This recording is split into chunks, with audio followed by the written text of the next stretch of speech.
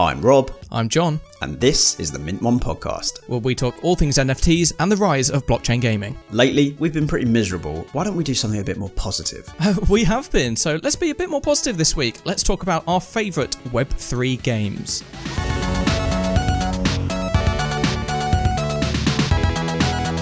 Right, yes.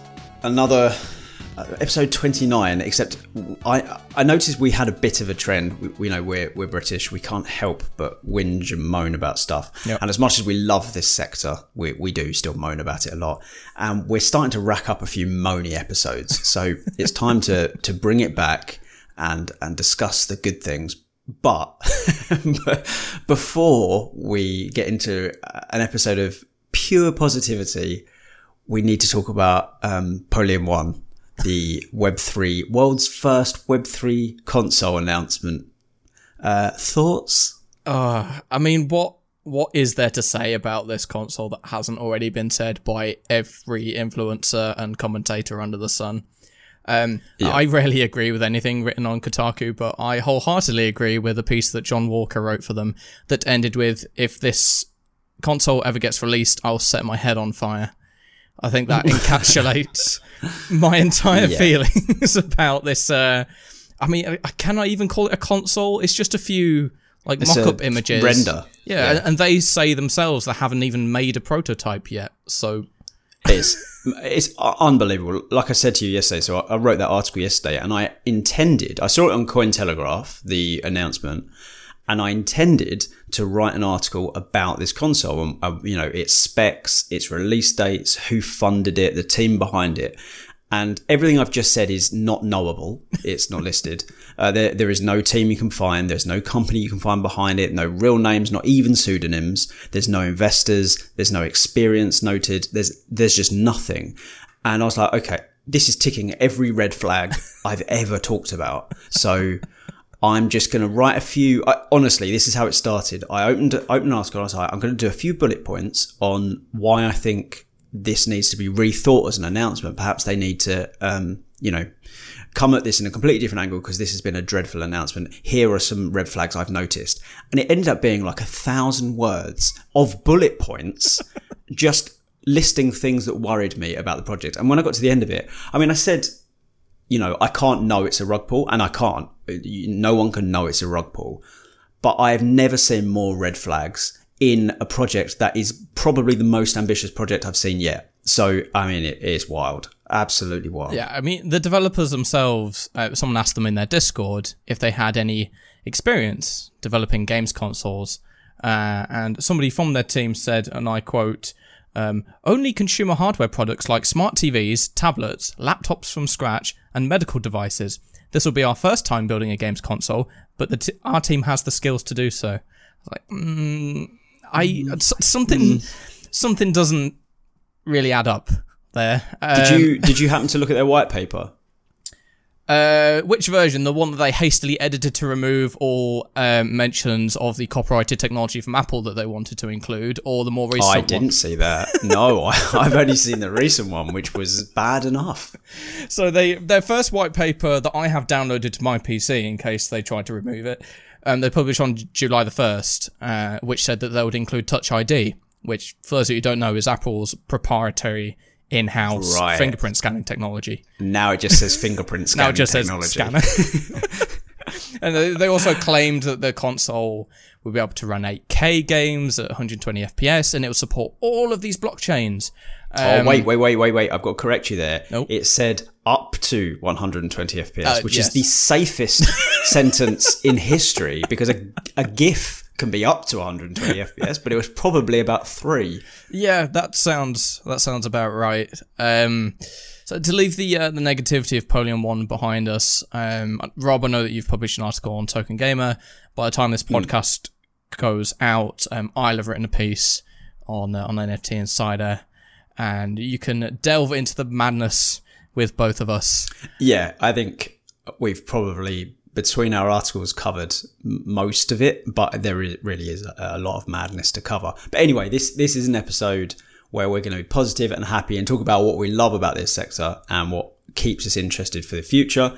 And I've been trying to figure out a way to do this, and I was thinking about maybe muting my mic, but I can't be bothered. So this is going to be the first podcast I'm drinking on, because we're positive and happy, and alcohol isn't necessary for that, kids, but it can help. So where should we start? So I think the general direction of this episode will be blockchain games we are looking forward to. Some of them are in alpha and beta and you can play right now.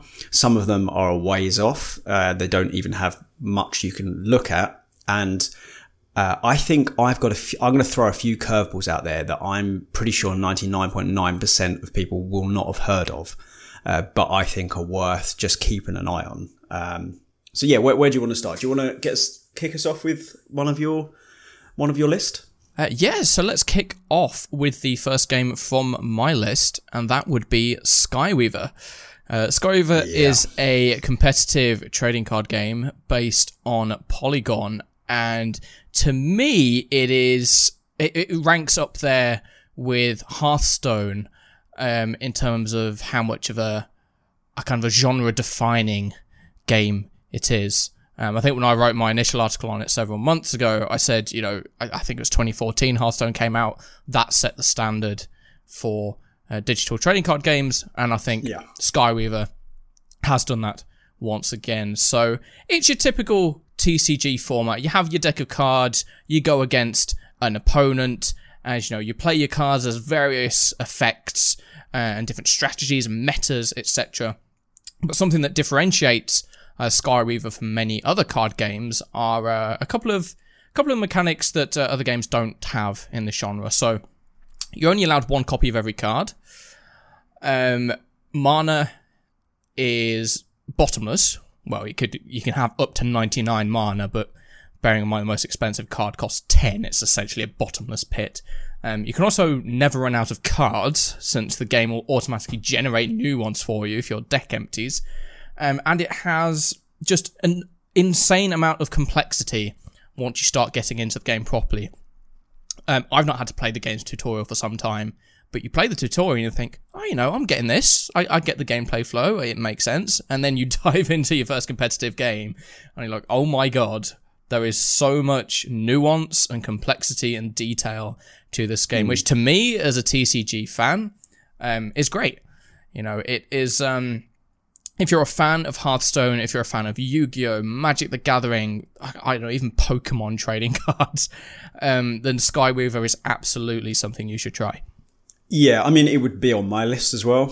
So I'm not even that big a TCG fan. I played Hearthstone. I think everyone's had a go at it. But I enjoy them, but it's not the sort of genre of game I would gravitate towards. But Skyweaver it really is a different class. I mean, we did basically a whole episode on Skyweaver, didn't we? Some time back. But there's a few things. I don't have any notes written in my document for this. This is all off the top of my head. This is how much this game impresses me. I can just rattle off the things I love about this game because it's incredible. So, firstly, is onboarding.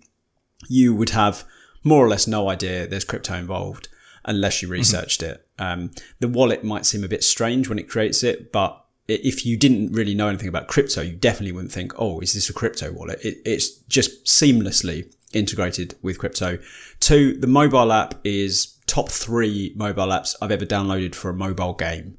I mean, it's not a mobile game. You can play it on desktop, which is what I usually do. But I downloaded the mobile app because I had a newborn son and I was up at all hours of the night and I needed to amuse myself while he slept.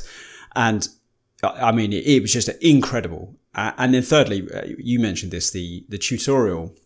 Tutorial, I'd say, is one of the best, most interactive and useful tutorials I've ever had for a game, because it really does guide you through the process. Even for me, who's not a massive TCG guy, it made the game so straightforward. But as you said, when you get into competitive, it becomes far more nuanced and difficult. But yeah, Skyweaver, a real 10 out of 10. And I would say at the moment, that's still probably my front runner for Game of the Year 2022, which obviously we're some way away, but it just an incredible experience. So yeah, 100%. That's what I think that easily makes both of our lists. And I'm looking forward to seeing what they do with the game. Hopefully they keep fleshing it out and building it into something special. But yeah, I completely agree with you on that one. Yeah, same for me. It's definitely one of my favourite Web3 games out there at the moment. And as I actually alluded to there, the kind of the blockchain integration is pretty seamless. Yeah. You know, the creation of the wallets, the fact that, you know, every single card in the game is completely free to obtain and free to own. The only way that crypto and NFTs come in is when you're looking at rarities like the silver cards and gold cards, which are exactly the same. They just have, you know, different visual effects. Yeah. And speaking of where the game is headed, they have recently announced their first expansion, Clash of Inventors. So, hey, if you've not jumped into Skyweaver for some time, that's a great opportunity to dive back in and check out all these new mechanics. Yeah, so, absolutely. There we go. Rob, what is the first one on your list? Ooh, what one am I going to pick first? I think I'm going to go The Harvest, which not many people know about this game yet because it's flown pretty under the radar until, funnily enough, 25 minutes ago when their first mint sale went up. But it's been a project I've been following a little while because it's on Fractal, and I saw it advertised on Fractal, Fractal, we've mentioned this a few times, but quick update is Justin Can, the creator of Twitch.tv. It's his Web3 gaming platform, and it's where I've been playing EV.io, which is a FPS that I've been playing a lot recently and made a video and a few articles about. Anyway, so The Harvest it's an FPS MOBA that's currently in development. And I'm telling you, this is genuinely, for this year, this is possibly the game I'm most hyped to try. Now, it's very similar to a game that, again, I don't think many people are going to have heard of, which is Web2. Did you ever play Paragon? Yes. Oh, no way. The MOBA with the Unreal assets. Yep. Oh my God. What is the chance? Because they shut it down, didn't they, after yes, they did. 3 or 4 months. So my friends, Dave, co-founder of Token Gamer, and Mar and a few other people I work with and the close friends, they love MOBAs. And I am pretty indifferent to MOBAs. I do kind of enjoy LOL. They always played Hon, Heroes of New Earth. I've never got into Dota or Dota 2. It's not really my game, but I did. So I made a call. One of the few calls I've definitely got right in gaming was I played the beta of a MOBA that was kind of third-person FPS style MOBA, kind of mixing the MMO style camera and combat with a MOBA. And I played this beta years and years and years ago, and I was like, this game's going to be huge. This game's going to be so big in the genre. And most people thought it wouldn't be, and it perhaps didn't get to the heights I hoped it would, but that game was Smite. So I always felt like that blend of genres was superb.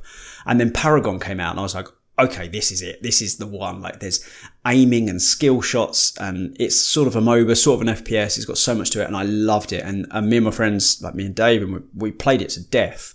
And then they shut it down, which was just so depressing for such a good game. Yeah. I can't believe you played it. Nobody's ever heard of it. No, I think I've always been a massive MOBA fan, whether that's the Warcraft 3 mods back in the day, or League of Legends, or Dota, and games like Smite, as you said. And I do remember kind of Paragon coming along. It would have been about 5 years ago now, I believe. And yeah, it wasn't around for very long, but I think, as you said, that combination of kind of skill-based FPS gameplay and that MOBA kind of experiential everyone knows and loves is it's just such a great concept. It's great to see it coming back to Web3.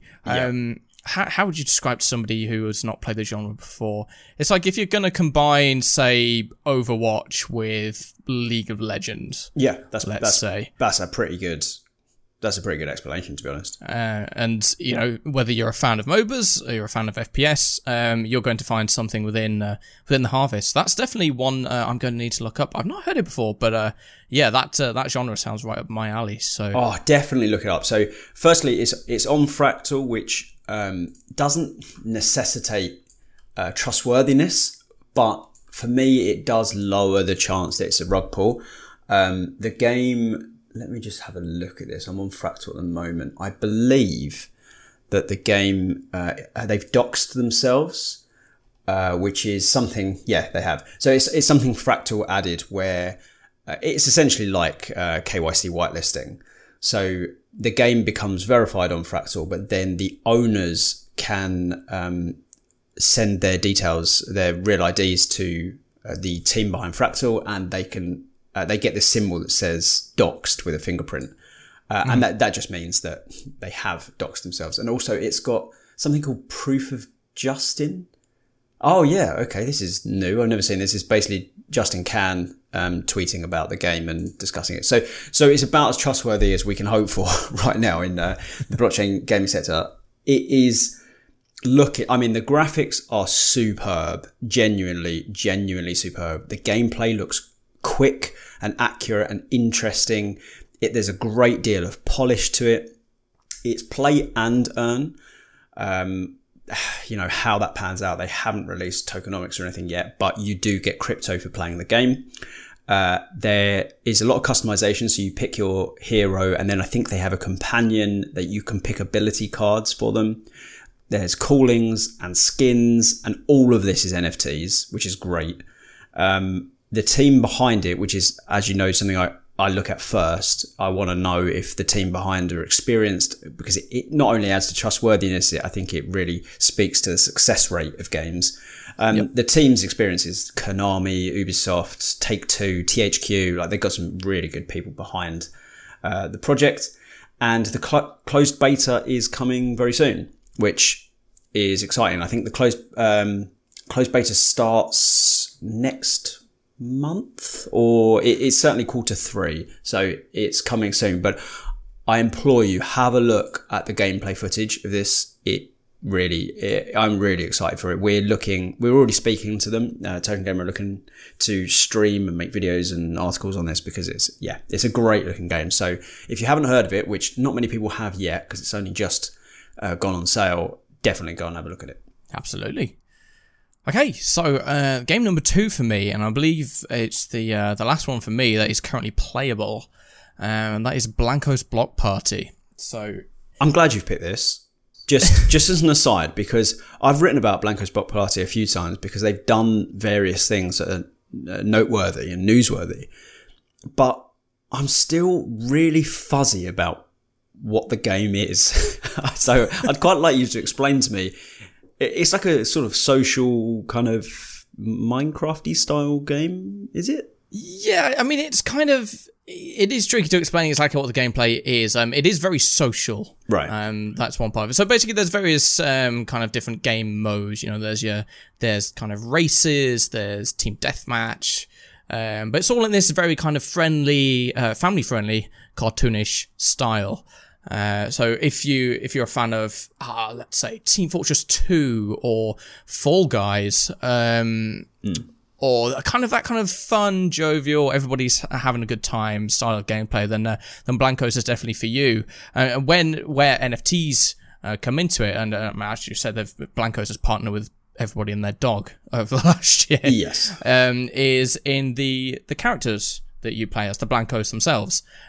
So generally they've partnered with traditional brands and all sorts of different organizations to create these little friendly kind of squidgy looking characters that are NFTs, and you can purchase them through limited drops, and then you can play as them in the game. So it's a very casual gaming experience. If you've got half an hour to spare and you just want to have some fun playing a blockchain game, doing some races, doing some friendly, team deathmatch-esque gameplay, then Blancos is definitely the game for you. And it's, I think that's a perfect way to say it. If you've got a little bit of free time and you want to jump into something quickly, Blancos is the game for you. Over time, there's quite a high skill ceiling to it, at least from my experience, when it comes to races and when it comes to, the kind of the FPS, third person shooting aspect of it. It's not something I play an awful lot of, if I'm honest.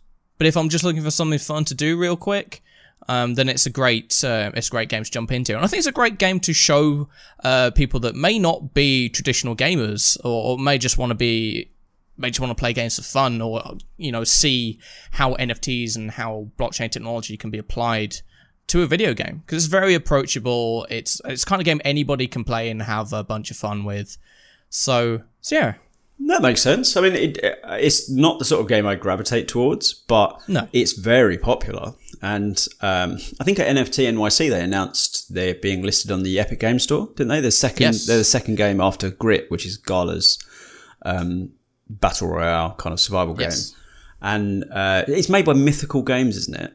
I believe so, yes. So yeah, I think it's Mythical Games, which again, if I'm not wrong, I've not checked this, but if I'm not wrong, they're the people that are developing the official NFL Rivals game, the American football 3D arcade Rivals game with full licensed teams and everything.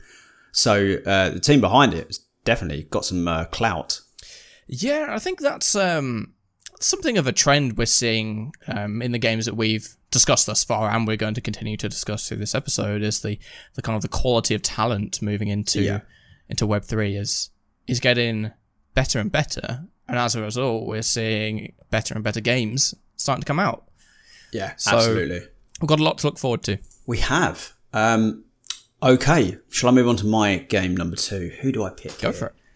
I feel like I should pick a game that you can play right now. So this is a bit of a softball because John and I have talked about it a fair bit. You've actually just published a interview with the founder of this game, and that is the Forge Arena on Wax. Now, I'm going to be completely transparent here.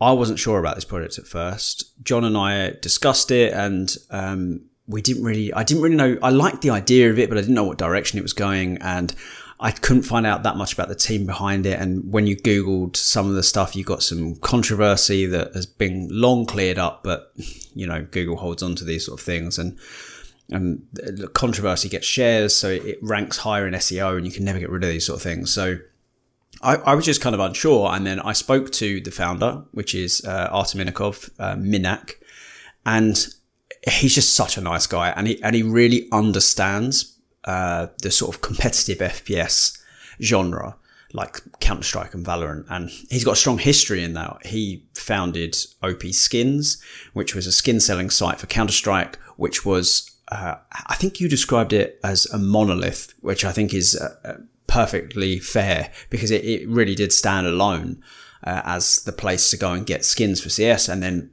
Valve got heavy-handed with litigation and forced them to close. But that might have proven to be a fantastic win for blockchain gaming, because that spawned Forge Arena. Just a linked thing that I don't think enough people know is that OP Skins was, before he started Forge Arena, was sold to William Quigley, and then OP Skins kind of became Wax, which is, I mean, that's a crazy little tale there.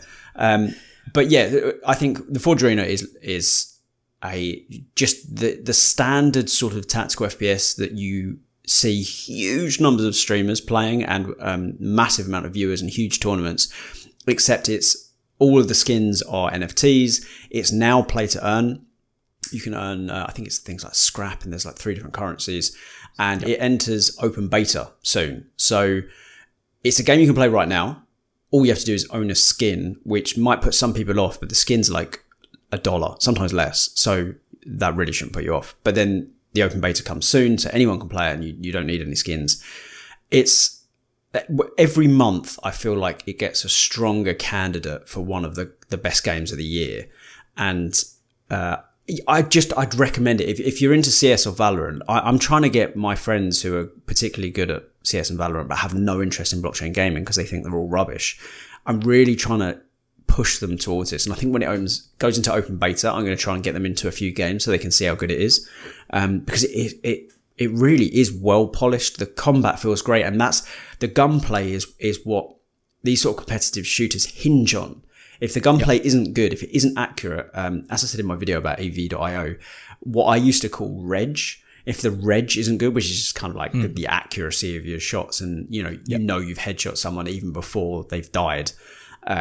If it's got that, then it has at least the foundations to become a proper tactical FPS that can do well in esports, which is what the Forge Arena is designed to do. So yeah, that would be my second game, and it might be the only game. I think it's one of the only games I've got in my document that you can play right now. And yeah, I know you're a fan of it, aren't you?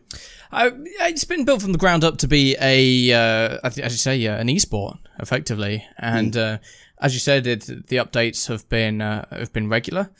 They do now have play-to-earn aspects. I think, as you said, there's 3 different tokens, all the gun skins or NFTs, etc. And as Rob said, I have just published an interview with the founder Minak, where he talks about his vision for the game and its development up to this point. Also touches on some of those kind of controversies from his past as well, and kind of provides an update on where he is today and where Forge Arena is today and where he wants it to head into the future. As you said there, Robbie is looking to develop kind of an esports scene around it. He is, by his words, been talking to various organisations that could help him put something like that together for the Forge Arena. So time will tell. And as it comes into open beta, definitely give it a try. And the Forge Arena is the first competitive shooter for Web3 to really come to market, I would say, with the level of quality that it has. And that quite smoothly moves on to the next game that I would like to talk about, which is Shrapnel. Now, Shrapnel is an upcoming AAA quality FPS title that has a very kind of unique take on gameplay. There's not too much you can discover about the game right now. You can go to their website, of course, but the way they've described their gameplay sounds like kind of a mix of a kind of a search and destroy mechanic and a battle royale. Right. So effectively, you start with X amount of players, let's say 100 for sake of argument, and you're going around this environment, you're trying to hunt down and kill other players, you're trying to get loot, which I believe is going to be where the Web3 aspect comes in, so we're able to loot, let's say, NFTs, crypto, etc., tokens. But when you pick them up, and that doesn't mean you've acquired them yet, you've got to escape that zone and extract yourself from the game in order to acquire those in your wallet. So the longer you're in this game and the more people you kill, etc., the higher your rewards become. So they've got this really interesting risk-reward mechanic where, let's say, if you become one of the final 10 players, do you want to head to an extraction zone and get out of the game and, acquire what you've got so far? Or do you want to go and hunt that other guy who's also killed, X amount of people and got all these NFTs and loot?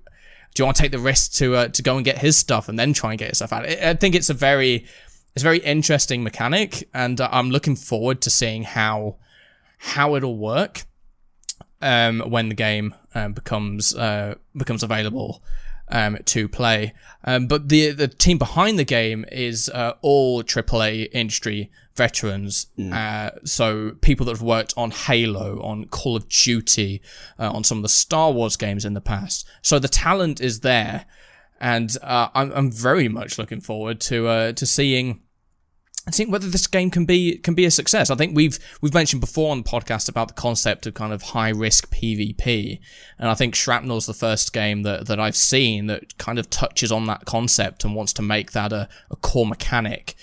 And I'm very, very excited to try it out and see how the community will react to it. Yeah, it's a game I'm excited for as well. I think this would probably make my list too. It's certainly one I wrote down straight off the top of my head when we come up with the idea for this podcast. The game looks good, but it's the team and the partnerships and stuff that they're making that really legitimize it and increase its chance of succeeding in this space.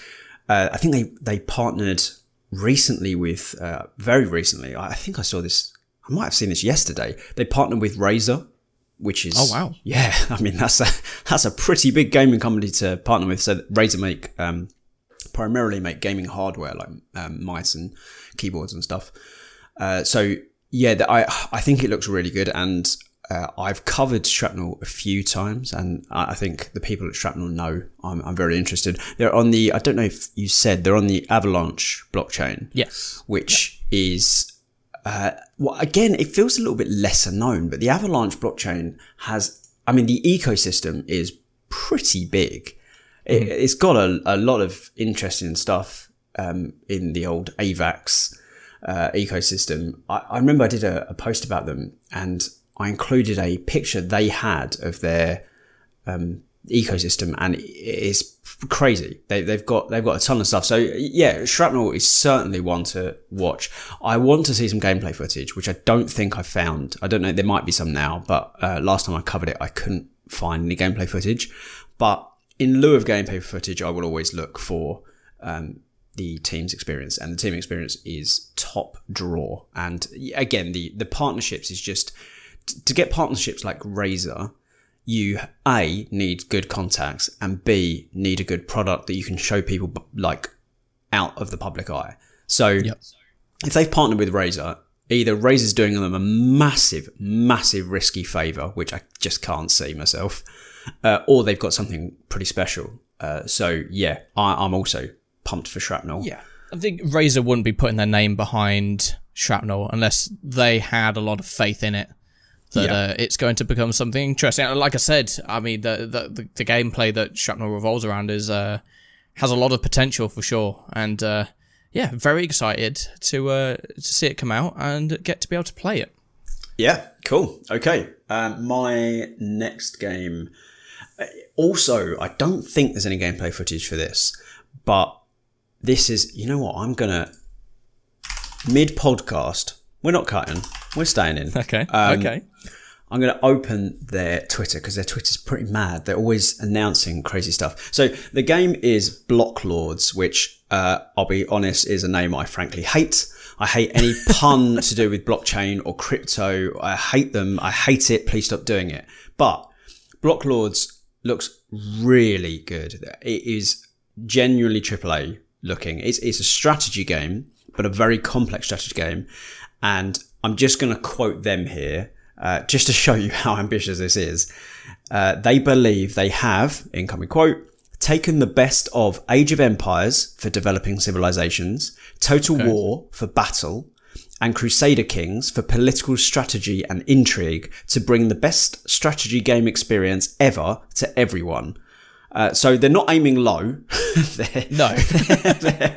They're not trying to build a blockchain game. They're trying to build a leading strategy game that uses blockchain, which, high five for that. If you hadn't have called your game Block Lords, I think you would be 10 out of 10 right now. It has, very interestingly, it has a player-owned economy. It does look quite a lot like Age of Empires and Total War. You can see there's lots of in-game screenshots. There just wasn't any video last time I checked.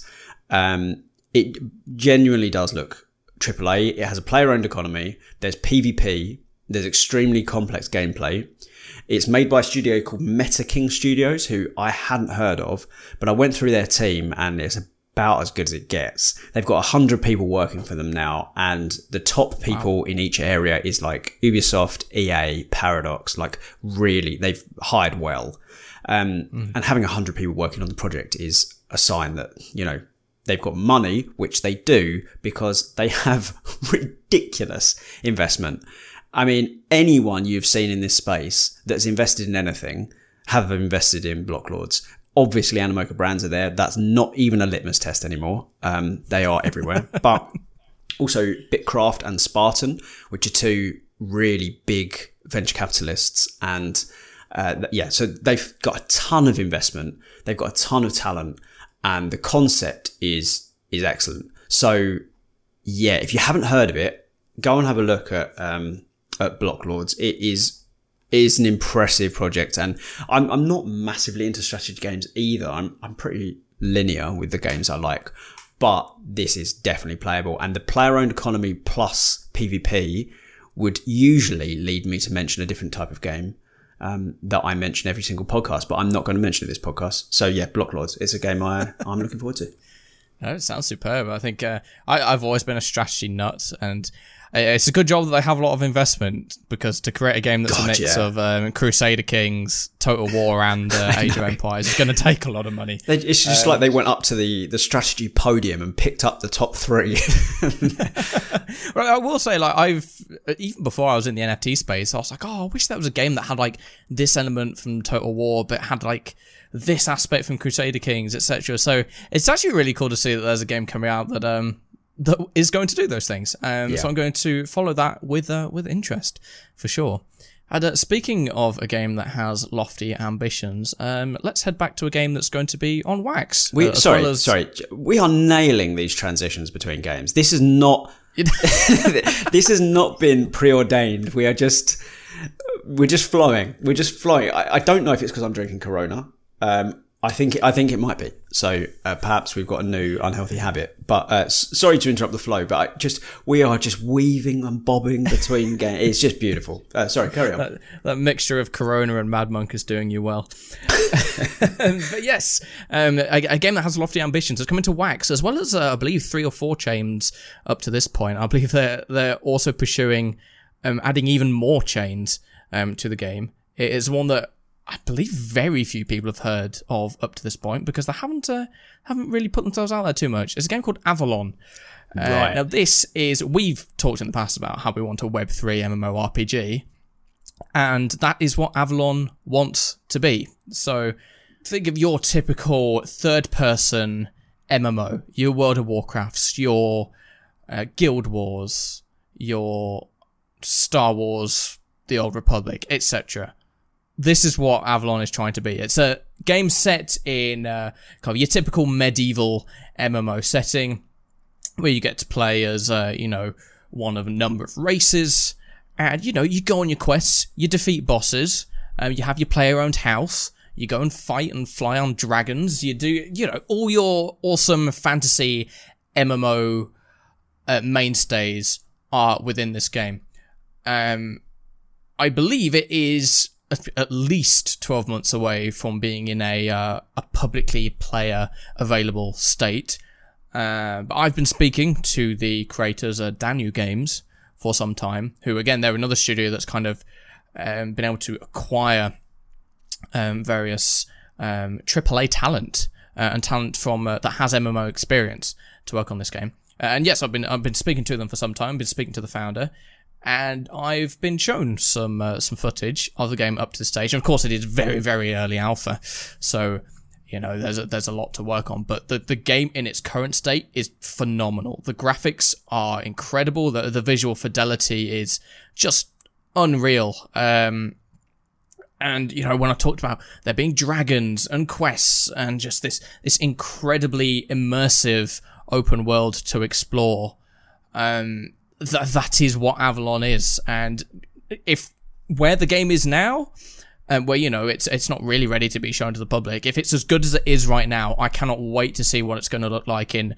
12 months, 18 months, 24 months time, when they're ready to start showing more of this game to the public. So I wouldn't usually say this, but if you go to their website, avalonthegame.com, that's AVALON, and we'll put all the links to all the games we discussed in this episode in the show notes.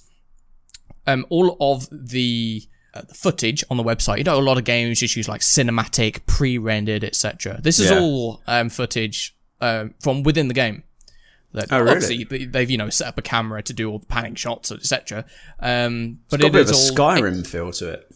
Yeah, very Skyrim. Kind of reminds me of that Skyrim open world game. Elder Scrolls. Yeah, it reminds me of the Elder Scrolls Online quite a lot.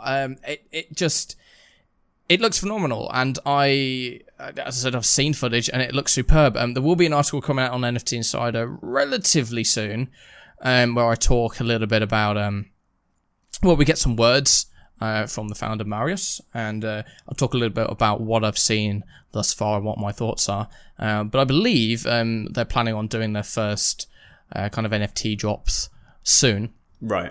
So yeah, definitely keep an eye on it for sure. It's yeah, I mean, it's not a hard sell, a fantasy MMO RPG to me. I feel like that is, if I were to have expertise in gaming, and I hope I do, because it's more or less my full-time job now, It's MMOs. I love MMOs, particularly fantasy MMOs, and the only thing that worries me is how difficult it is to pull off. It's always a bigger project than people think. It's always a more expensive project than people think. And it's always a more time-consuming project than people think. But I think you can succeed. The problem we've had, this is a little off topic, but it is obviously related. I think one of the problems we've had in the last 15 years is that everything is being compared to World of Warcraft in the fantasy MMO genre. And they're saying, is this the WoW killer? It's not a helpful narrative. And no, it's not. There's been so many great fantasy MMOs that were dubbed WoW killers that didn't kill WoW, but have existed and become brilliant MMOs with, fizzing player bases and lots to do. I mean, you play Final Fantasy, which I've played as well, and that's brilliant. And then Guild Wars 2. There's a game that I don't think many people actually played in the end, but Rift was an unbelievable MMO. I think that's one of the most underrated MMOs of all time. And I think if we lower the bar a little bit for what we want with an MMO and we don't try and compare it with something that's had 20 years worth of patches, we will enjoy the genre more. And I think Avalon, I mean, I haven't seen what you've seen, but it's certainly walking the path I enjoy. Yeah, absolutely. I mentioned when I kind of introduced Avalon that they're already on, or that they've built in 4 or 5 different blockchains. Wax is one of them. I think they've got Polygon, AVAX, Solana, and I believe there's probably 1 or 2 at the moment, but they're actively working to incorporate other chains as well. Right. Now, you're probably asking the question, well, how are they going to incorporate like 7 or 8 different blockchains into the game? What are they, Polyum? Somehow I don't think Avalon's coming to the Polyum one or any game for that matter. But this is the only thing that I won't say I'm concerned about, but I'm curious to see how it'll work. So without going into too much detail of what I've seen, basically different aspects of the game have, in your typical MMORPG backpack, you'll have some potions, some cloth, some leather, some meat from an animal. Basically these items or different types of items will be on different chains. I'm interested to see how, 1, the onboarding experience for that will work, and 2, whether that changes in future. As I've said, it is very early alpha, and kind of with all the chains they're working with, I don't think that's entirely kind of fleshed out exactly how that'll work up to this stage, but it'll be interesting to see. And if we do have a true cross-chain MMORPG, I think that's huge moving forward. I mean, we had William Quigley talking earlier this year at NFT NYC about how cross-chain is the future. That's something I do believe. I'm much more of a, cross-chain is going to be the future rather than a one chain to rule them all approach. But yeah, we'll see. And I'm very excited for Avalon. So, if it can become that flagship Web3 MMORPG, which I hope it can, I think that's going to be a huge thing for blockchain gaming in general. Yeah, so I think we're going to get another beautiful transition here. Just to stay on MMORPGs, I think there are a few people trying to get that title of the first Web3 MMO, and it's probably one of the hardest titles to get. I didn't know which one I wanted to include, so I've written down 3, but I'd say they've each got different sort of benefits, but the first one I'll talk about is Big Time. I don't know how many people have heard of Big Time. It's got pretty good funding now, but it's a sort of fantasy MMO. It reminds me, again, this is another MMO that didn't do as well as it should have and was really fun. WildStar reminds me quite a lot of WildStar, and it's just a sort of slightly more futuristic feeling fantasy MMO.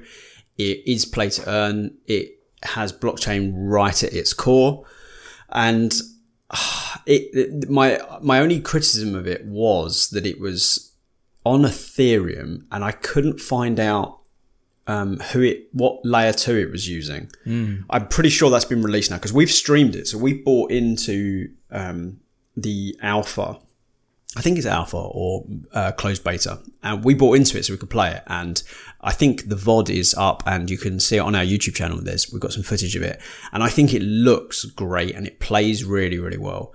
The early access is obnoxiously expensive. Since the crash, it's slightly better, but like last year, it was a joke, and I refused to buy into it. But the team behind this, it's the same story in every one of these games. I always look at the team, and the team's really strong. So the CEO is, I'm definitely going to say this name wrong, Ari Milik, I think is his name. And he is, or was, a founder of Decentraland. Wow. And somehow he has the least impressive CV of anyone on the team, which shows how strong it is.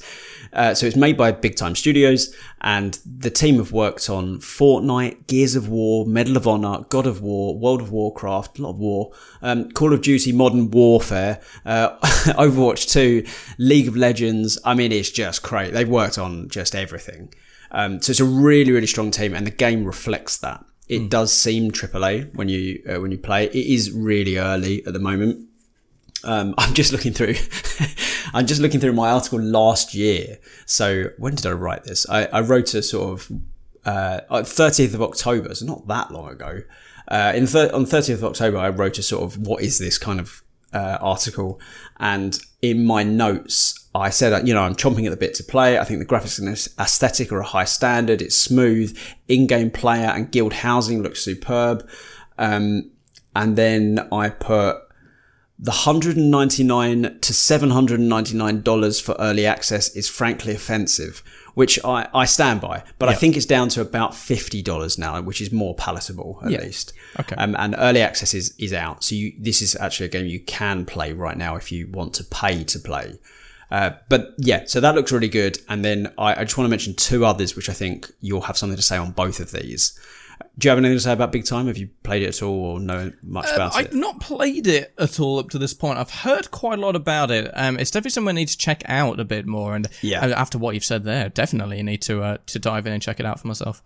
Yeah, it's a strong project, and it's starting to come to fruition now. So definitely have a look. The other two MMOs I wanted to mention is Ni no Kuni, which I know you love that. You love their games more than I do. I mean, I've never quite got into that style of MMO, but I downloaded the mobile app, and it's that with Skyweaver sits in the top 3. I didn't know it was possible for an MMO to look that good and be mobile. I didn't know it was possible. It's just stunning, and the gameplay is excellent. We're streaming that quite often because our streamer Super Dope is really into it, and he's playing a lot. We've got a guild, Token Gamer Guild, and it's good stuff.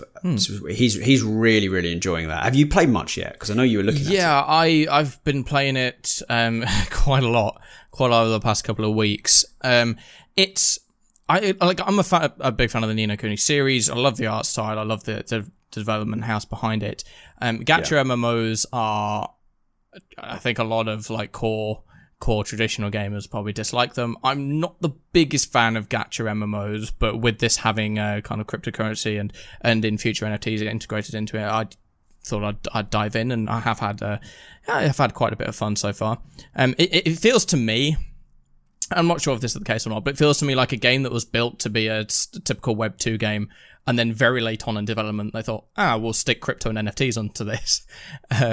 So they seem, whereas it is a Web3 game, I don't think it was necessarily built from the ground up to incorporate crypto or NFTs as some of the games that we've mentioned thus far. But that's not to say that it's not a fun game. It's fun play. It gives you that kind of casual MMO experience that a lot of players want. And once they do start integrating NFTs into the game, then I'm definitely looking forward to how that integration is going to work out. Yeah, I think it's a strong game, and it's another game you can play right now, which is great. But yeah, as you said, there's not, the crypto isn't really integrated properly yet. There's no NFTs, and it's all kind of in the future. But the people behind the project are working on a number of different blockchain ventures. So definitely one to keep an eye on. And the third one I wanted to mention for MMORPGs isn't out at the moment, but it's probably the most famous Web3 MMO in development, and that's Mirandus by Gala. Yep. Which I really want to play it. I'm so conflicted over the art style. Sometimes I think it looks amazing and sometimes I think it looks terrible. And I'm not sure, but the project has a lot of people working on it, a lot of money behind it and a lot of interest. So I think it's probably one of the safest bets when it comes to an MMO in Web3. But how it pans out, who knows? It's Gala, which is a good start at least. Yeah, I think I agree with you on the art style. It reminds me of Trove. If you ever played that, it was like a Minecraft-esque open world adventure game. It's kind of like Trove with a bit more visual fidelity. I mean, I'd heard of Miranda's when I first entered the NFT space, and we're now sitting here today. I mean, it's July of 2022, and there's still not all that much in terms of gameplay footage that we've seen yet. No. I know that I think On-Chain Gaming did a live stream last month showcasing some of the latest bits and bobs. It's definitely moved forward quite a lot in its development, and it's looking good. I think it has a way to go, but as you said, Gala's behind it, and they've been working on it for such a long time now that I'm definitely going to be giving it a shot once I am able to get my hands on it. Yeah, 100%. I'll definitely be playing it, and I really want to reiterate how conflicted I am about the art style, because I've never seen anything that can look horrendous and amazing simultaneously. It's very confusing. Sometimes I think the art, it's a distinctive art style, and there's a lot to say about that. I think that goes a long way, a distinctive art style. It makes the game identifiable at any point, which is good, but I just don't know. It's a strong art style, but it's confusing. But yeah, it's a game I will certainly be playing. Okay, so on my list remaining is one game which I really wanted to bring up as it's one I'm looking forward to, but I don't have a great deal of information. And then I have two major curveballs that I don't think most people have heard of. What have you got remaining? So I got two games left to mention. One is one that's only been announced very recently, that has some AAA dev talent behind it, and the other one is one that I actually spoke to at NFT NYC. So I'm very excited for what they're working on. But since you have one more than me, how about you? You go next. Okay, so I'll do a similar one to the first one you mentioned with AAA dev. It's called Project Quantum. Okay. Have you heard about this? Vaguely. It did the rounds a little bit last year, and then it kind of fell away. So it's a lesser known FPS using Unreal Engine 5, and as you can tell, because it's using Unreal Engine 5, it's heavily ambitious with how it wants to look, and it looks ridiculously good. I mean, AAA doesn't even do it justice. It looks better than most games we have access to, Web2 or otherwise. So that it's got going for it. The team behind it is mixed. There's not much gaming background in it. The person who owns the company behind Project Quantum seems to be an avid gamer who wants to... I think I read somewhere that he basically made some money in a different sector and has always been a big gamer and wants to fund a great game. So, I mean, that's as good a reason as any. But it does have a BAFTA-winning writer and director, which is crazy. And then it has a AAA experienced art director working with Unreal 5. So it's going to look incredible. It's very much work in progress. There isn't a great deal to say about it at the moment. It's on the Binance Smart Chain, which is another fairly interesting choice. And it's going to be high risk as well, like high risk PvP, where you can loot NFTs, or at least that was the rumor when it first was announced. So yeah, have a look at the project, give it a Google, and I think you'll be impressed. The teaser is just cinematic, unfortunately, but it will be play to earn, and they've already launched their token and some other bits and pieces around it. It's an interesting game that it's either gonna become sort of a household name or it's gonna fail. That's how I see it, because it's so ambitious with what it wants to achieve that I think it can't land in the middle. It has to either be a success or a failure. So it's one to look at, though. Project Quantum. Yeah, all right. That's my. You've got one similar, haven't you? The one recently announced AAA folk. Yeah, so that game is called Ashfall, and that has been, it's literally only just been announced. So within the last few weeks, a brand new Web3 focused game studio called Lethos has been formed by a number of people that have a ton of experience working with PlayStation over the years. So the two main guys, Michael Mumbauer and John Garvin, worked on Ghost of Tsushima, Battlefield, The Last of Us, Days Gone, like all of the kind of, the headline titles over the past few years.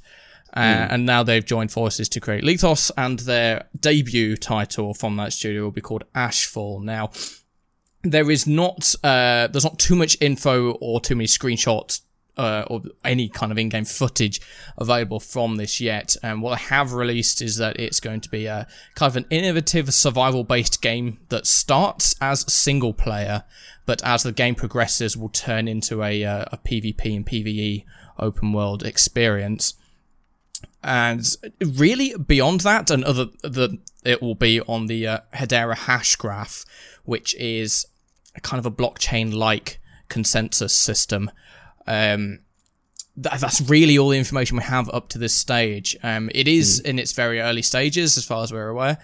But those two founders have said that they're looking to kind of break Web3 as such, and to create, and as I've referenced in this podcast before, kind of a flagship game for Web3 that the people can point to and say, hey, this is what Web3 is all about. So there we go. Wow. Yeah, that sounds good. I'll give them a quick Google. Some of the stuff they've done is frankly ridiculous. They've done some of the most iconic games. There's one you didn't. There's so many good ones. You didn't even mention Uncharted, which is. How many have they got in their CV? God, yeah, they're incredible. I was just looking at. Apparently, Garvin was working at Ben's studio on Days Gone, and then he was fired for engaging in heated arguments in the studio and not having good people skills. Brilliant. Wow. I kind of like him. Yeah, that sounds incredible. Again, it plays into, bet on the person, not the idea. So yeah, that sounds good to me. That's definitely a game I'm going to be tracking. I imagine that's a long way off, given it's only just been announced. But it's, again, one to put in your bookmarks and keep checking in from time to time. I think you should go for your next one. Okay. And then because I've got two curveballs that are just weird. So sure. So my final one, and I was able to speak to the team at NFT NYC, is a game called Metalcore. Now, oh yes, this is on my list too. If you are, do you recall PlanetSide 2 by any chance? Oh, you're speaking my language. I was a big PlanetSide player, and then I loved. If you said to me right now after the pod, do you want to play PlanetSide 2? I'm in. I'm always ready to pick that game back up. It's superb, so good. Yeah, I kind of agree. I've never played a game that has that. I've not played it in maybe 2 years, but if someone was like, do you want to play some PlanetSide? I'd be like, yeah, sure, I'd love to. Yeah, it's so good. So yeah, for those of you that don't know what PlanetSide 2 is, picture Halo Infinite. You can be a foot soldier, or you can, get in a buggy, or you can go fly some aircraft, and you basically, you take over objectives, you kill other players, etc. But Halo Infinite's on quite a small scale map. Basically, scale that map up to, let's say GTA 5 map levels of scale, and that is effectively what PlanetSide 2 is, and Metalcore is just PlanetSide 2, but with NFT and blockchain integration. So it's built using Unreal Engine. It's currently on Polygon, and I believe they should have, or they're going to give a particular subsect of the community access to the game before the end of the year. If you go to their website again, metalcore.gg, it just looks superb. Got these expansive maps set in these futuristic worlds, and within the same shot, you can see, 3 foot soldiers running across. And everybody within this game is a player, of course. You could see guys running around just with guns. You see these massive mechs with rockets running around. These huge base battles, and again, the visual fidelity is just superb. It is. PlanetSide 2 is an amazing game, but obviously that game is now it's like 7-8 years old now. So visually, it's starting to show its probably older, but it's starting to show its age in that respect. And I think to begin with, they never really went for the hyper realistic style. Metalcore, it looks like they've tried to create the game in as realistic a way as possible. The lighting, the explosions, it just the general map design. It just feels such an immersive experience. And as I said, I've spoken to the developers. I'll be covering the game extensively as it continues to develop, and I cannot wait to get my hands on the game, showcase some footage when I am able to. And it really gets stuck in. I feel like Metalcore's a kind of game similar to PlanetSide 2 that if you can get enough of a play base in there to make these large scale, let's say 200 people on each side, these faction battles, it's going to be an incredible experience. And with NFTs and tokens and crypto up for grabs as well, it's going to be superb. Well, I hope it's going to be superb. Let's see how it develops. But I'm very, very excited for it. Yeah, same. So I covered it last year for the first time, and they were actually at NYC NFT last year, and that's how I heard about them.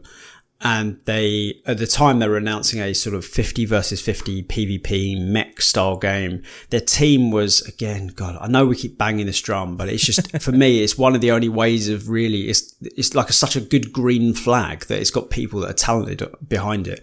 They'd worked at like Activision and Epic Games and Paramount Pictures. They'd worked on Fortnite, Fallout, Elder Scrolls. They had such a good team behind it, but there was no gameplay footage, so I kind of just put a pin in it. But then I think it was only about 2 or 3 weeks ago, they released their first gameplay trailer.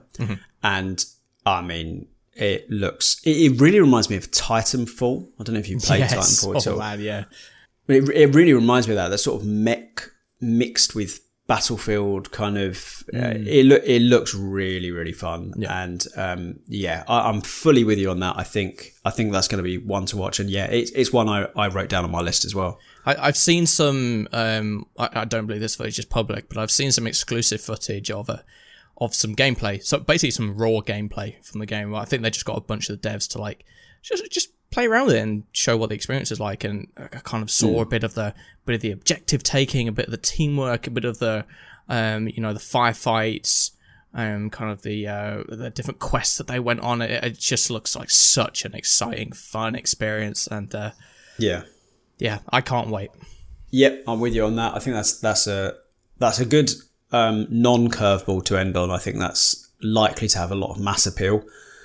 So hopefully that comes to fruition in a way that people will enjoy. Now, I'm going to move on to 2 curveballs. So one is less of a curveball than the other.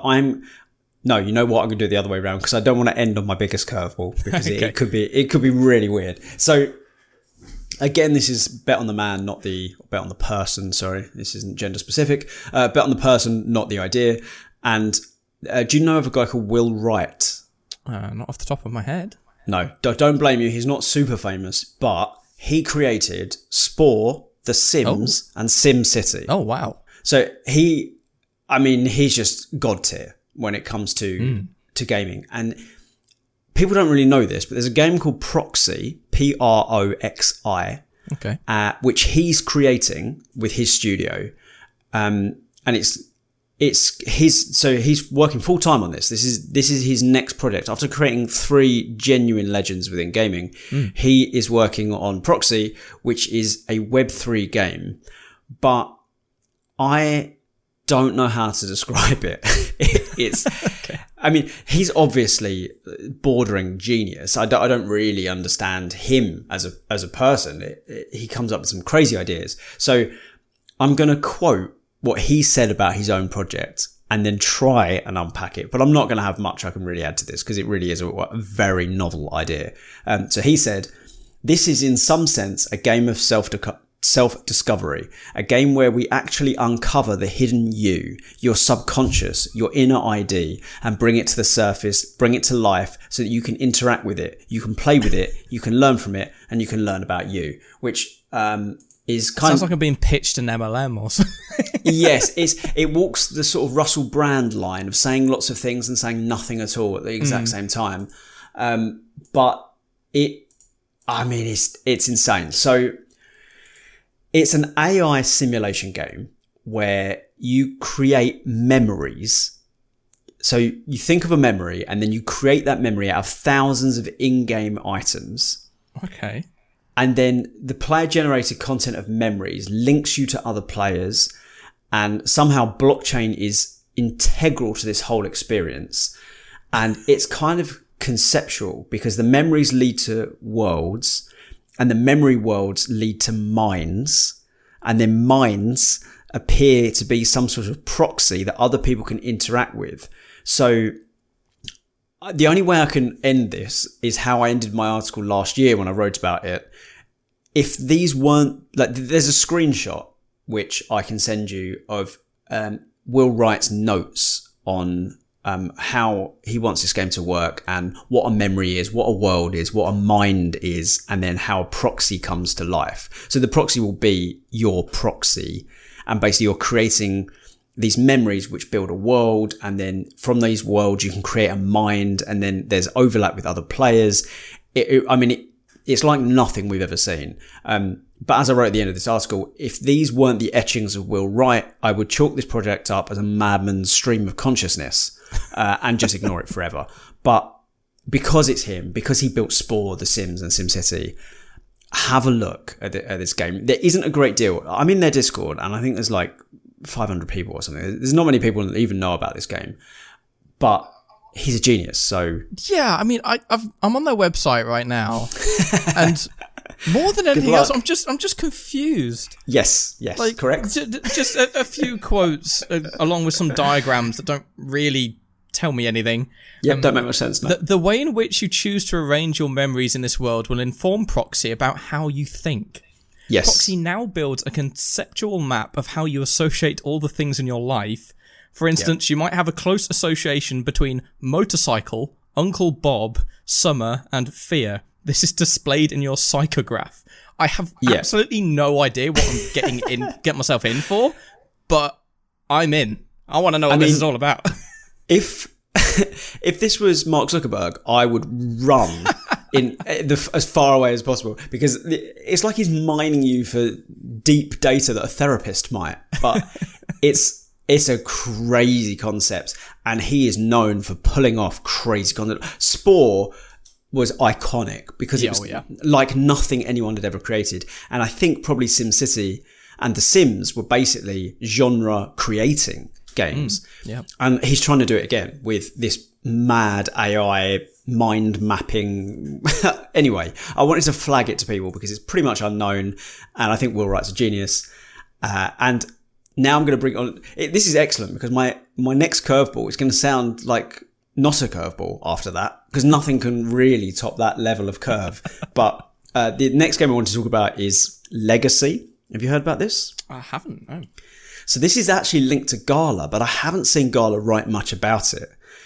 So the creator of this game is 22 Can Studio, which is Peter Molyneux. Yes, again, a lot of people don't know who Peter Molyneux is in the same way they don't know who Will Wright is, but he invented the God game genre.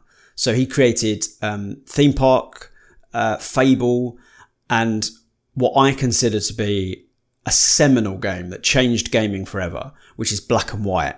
Have we talked about Black and White on the pod before? I don't think we have. No. I don't think we have. So that may, and I won't be offended, does that predate you? It does not, no. Okay, good. Because I remember I was a teenager when I first played Black and White. So you could well have been still a sperm for all I know. But you were gaming at that point, were you?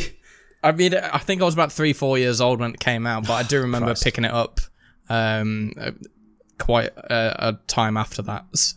Okay. I mean, there was Black and White 2, so there was a sequel. But essentially, for anyone who didn't play it, which is probably most people,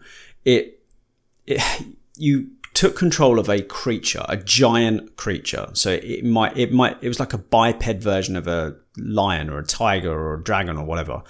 And then you were a god within the game, and there were villages and people, and you had to decide how to help them prosper. But it was a game of morality, and it was one of the first games that I'd ever seen that used morality as a gameplay mechanic. So you could choose to be good or evil, and this was the fundamental core of the game. So you could feed your villagers by going and getting them crops from some other village, by fighting the other gods and picking up crops and taking them back to your villagers, and they would worship you for it. Or you could rule by fear, and you could, if the villagers didn't yield enough crops, you could murder them publicly. It was really, really, it was a strange game, but it was addictive, and it was novel, and it was kind of incredible.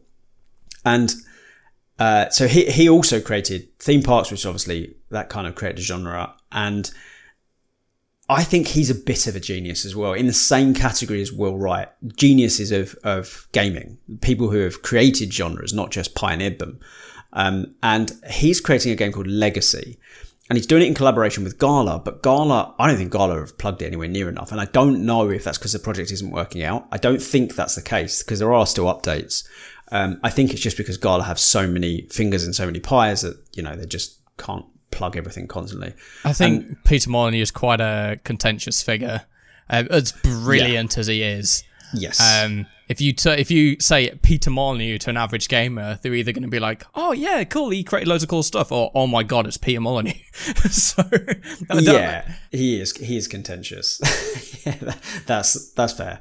But this game, the game he's building, I think is interesting because so Legacy is a business simulator in which you build a business, but because it's play to earn, because it has NFTs and tokenization, you kind of are building a business. So you can build your business into sort of an industry titan, but the money your business makes is kind of making you money. So it's really like wheels within wheels. You're playing a simulation game, but what you're simulating is also kind of happening because you are earning by your business. So if your business does well in game, you are earning money from it, which is crazy. And we wouldn't have been able to explain this to anyone 10 years ago. I think it's a really novel idea. And the only thing I'm desperate to know more about, but I couldn't find all that information on it, is Molyneux is adding morality into this game, into the decision making. So I think you can kind of screw over other businesses to get ahead and stuff like that, which is cool. But when real money's involved, even if it's crypto that can be converted to real money, I mean, that's a dangerous game, but I'm up for it. That's going to make for superb YouTube compilations, if nothing else. Yeah, I love that. There's a morality discussion about morality. Is like, is it moral to create a game where you have moral decisions that can like mess up other people? But I mean, it's. I love the concept. I'm on the website now. It looks superb, and I mean, as you said, creating a virtual business that is kind of just a real business. You're getting paid in crypto, but you can just convert that into real. But it's just, I love that idea. And weird. Peter Molyneux is well known for those kind of groundbreaking ideas other people wouldn't necessarily think of. Even if they would think of them, they wouldn't go all in and pursue a game with that idea behind it. So yeah, I think that's very, very interesting. And again, the kind of thing that I love to jump into and be like, how can I game the system here? How can I how can I build something that will stand the test of time within this? So yeah, I'm that is definitely a curveball. Those last two were certainly curveballs, but yeah. That's why I saved them, because I knew they probably won't have mass appeal, but then if they succeed, they will. But almost by definition, because those two, Molyneux and Wright, I mean, Spore, SimCity, The Sims, Black and White, Theme Park, Fable. I mean, come on, that's a hell of a lot of genre creating games by two people. So yeah, I mean, if they're successful, they will have mass appeal. But right now, I mean, Will Wright's proxy game is just like I said, the etchings of a madman. It's just a stream of consciousness. I have no idea what he's on about. But because it's him, I'm like, yeah, all right, fine. I definitely want to play whatever you're talking about, but I don't know what it is. Yeah, as you said, completely mad, but I want to play it. I want to figure out what it's all about. So, and before too long, we'll be able to dive into that madness and share in his mind with him. But yeah, there we go. I think that was, how many was that? 10, 11, 12? Don't know. An amount of games in Web3 that some of which are playable, some of which will be releasing either this year or in years to come. But there's a lot of people that say, hey, there's no good games in Web3, or, you know, where are all these good games? It's nothing but clickers and, you know, boring stuff that nobody would ever want to touch. I think this podcast is, we spent the last hour or so discussing some fantastic games that are coming to Web3. And as time goes on, there's just going to be more and more. Yeah, you just got to know where to look. And I know the first wave of games were kind of proof of concepts with tokenization and play to earn and in-game currencies. But now we're starting to see how those systems can graft onto Web 2 style games. So it's exciting from here on. And I think I was talking to Superdope earlier, our streamer, and we were saying about how many games we have that we want to stream right now and that we think are fun to watch. And we're probably entering double digits now of games that are worth, you know, enjoyable to watch. Because even if you love clicker games, I can't imagine you're watching streams of clicker games. As much as, you know, I've had a brawler in Blockchain Brawlers for ages, I can't stream Blockchain Brawlers. It would be tedious and boring. So, well, not yet. I think we've only got 300 million, is it, left of that's been ticking down quite quickly. Actually, let's live on pod. Let's see how much left. 352,700,000. So yeah, that's halved in, I think, 6-7 weeks. So before too long, all the brawl token will be gone. It's really sped up. I don't know if they tweaked. Did they tweak something with tokenomics, or is it just adoption? There has been a sizable influx of players in the last few months, mostly from the Asian market, actually. Oh, really? So yeah, it's been interesting to see more people pick up that game as it's become more accessible. And looking forward to the PvP mode from Richard Garfield. It'll be interesting to see how they've managed to blend wrestling and card games. Yeah, into a new game that we've never seen before, apparently. So that is one to look forward to, but we have very little to go on, so couldn't really enter into this episode. But yeah, I mean, this has been fun. We should be more positive, is what I'm taking from this episode, because at least I'm coming out the back of it. Like, usually we're saying, yeah, so don't know how to solve that, and now I'm kind of sad. Where can I find you, John? But this time I'm feeling good. It's nice to come out of an episode being, instead of saying don't do this or people should do this, being like, hey, check this out. This is cool. You know, you're going to like this. So yeah, I feel like we should be more positive more often. But tune in next week for how everything's futile and we're all going to die. Well, who knows? Could be positive, could be negative, could be inviting a guest. Who knows? But yeah, there we go. Rob, where can we find you? You can find me, tokengamer.io, which is the Token Gamer website where we have daily content on blockchain gaming and all things surrounding it. Then we have the Token Gamer YouTube channel. I think you can find it by searching Token Gamer now. You couldn't before, but I think you can now. Otherwise, the channel name is Token Gamer News. And then we are on Twitch, where we stream Tuesdays and Thursdays at 8 p.m. UTC, I believe. And we just play blockchain games on that, and we do giveaways and bits and pieces. So that's fun. We're now an affiliate, which is cool. And that is, I think, just Token Gamer. I think twitch.tv/Token Gamer. And then obviously we have our Wax app, which is on the App Store and Apple and Android App Store, Android, Apple, I don't know, figure it out. And Twitter, Token Gamer News. Did I say that? I don't know. Wheels are coming off now. This corona's really got to my head. Yeah, where can we find you? So for the latest NFT news, you can head to nftinsider.io. Not to put a negative spin on the end of this very positive podcast, but the latest piece on the site will be about the Polium 1. So you can go and read that once you're done with this podcast if you want a good laugh. For social media, it's at nftinsider_io on Twitter and Instagram. As always, got giveaways running. Go into them. being with a chance of winning some cool NFTs.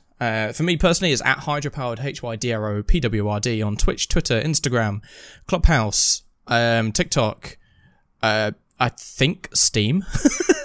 Although, Steam? if you add me on Steam, I don't know if I'll add you back, I'm going to be honest. I haven't even got you on Steam.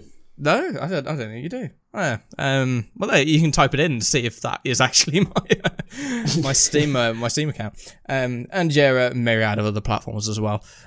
Still tweeting about all things Web3 on my personal Twitter, which is kind of a great place to follow me if you want industry commentary or kind of my thoughts on the latest things happening in the space, or me tweeting at Asmongold because he generalized the NFT community. But anyway, that's going to feature in something I'm writing for next week. Yeah, I believe that is everything from me. Oh, in terms of streams and videos from me, I've been deliberately quiet the last couple of weeks because, quite frankly, I don't know when I will be coming back to streams and videos. Although I can say we have just hired a new full-time writer that's going to start within the next week or two. And nice. That is going to give me scope to kind of revisit streams and videos and all that good stuff. I know we've talked about possibly doing something in that space in the future. And yeah, I'm looking forward to check out new games, bring new guys, exclusives, interviews, articles, analysis, thought pieces, etc., etc. So yeah, nice, awesome. Yeah, that was fun. I think we covered a lot of ground in the gaming sector, and it's obviously a sector that we both dearly love, so it's quite easy for us to chat away about that sort of thing. Yeah, I think on a personal note, it's nice to end these episodes thinking that we've got stuff to look forward to rather than, oh no, the space is dying. Yes, death and decay, the usual vibe. I'm certainly going to recommend, not to the listeners, but to myself, Corona and Mad Monk as a hashtag not spawn. Just to be. Are we just going to keep name dropping Mad Monk every episode until? Do we email them? I've tried to be in touch with them before about. Are they elusive? They're not that elusive, actually. I mean, I know I watch quite a lot of streamers that are sponsored by them just by pure coincidence, actually. So who knows? I mean, they should because we keep plugging them, and I know very little about them. I've not really read the ingredients, to be honest. And it could be placebo as well. I'll throw that in there. But I mean, if it is placebo, it's consistent placebo, which is as good as not placebo. So, I mean, just to give you guys an extent of how much of a fan of Mad Monk I am, if I look to my left, I've got a framed exclusive poster from Mad Monk. If I look to my right, I've got... Let's see how many of these I can count. 1, 2, 3, 4, 5, 6, 7, 8, 9, 10, 11, 12. There's at least 15 bottles of Mad Monk. Jesus. to my right. Both the original and the kind of supplement version they have now. So yeah, so that's what I have. It's a health and performance gaming supplement. Oh, the champion one. The orange bottle that kind of tastes like fish oil, or the... that sounds horrendous. No, I've got a black bottle, version 2.0. Ah, yes. And it modestly suggests that it can improve reaction time, sharp focus, crash-free energy, stress control, stamina and recovery, drive, error reduction, memory and brain, and eye support. This is starting to sound like one of those like ad reads. I'm half expecting at the end it will be like an American advert where we very quickly talk about all the ways it could potentially harm you. And now a word from our sponsor. Yeah, well, really, really quickly. Yeah. This could cause incontinence. But no, it's kind of sounds like we finished this episode of the podcast with an ad, but it's not an ad. We just hashtag not spawn. Hashtag not spawn. Okay, let's end our not sponsored ad read. No one's still listening. That has been episode... this has been episode 29 of the Mint One podcast. Episode 30 next week. So we hope you guys tune in for that one. Thank you very much for listening this week. And we hope you stick around for the next one.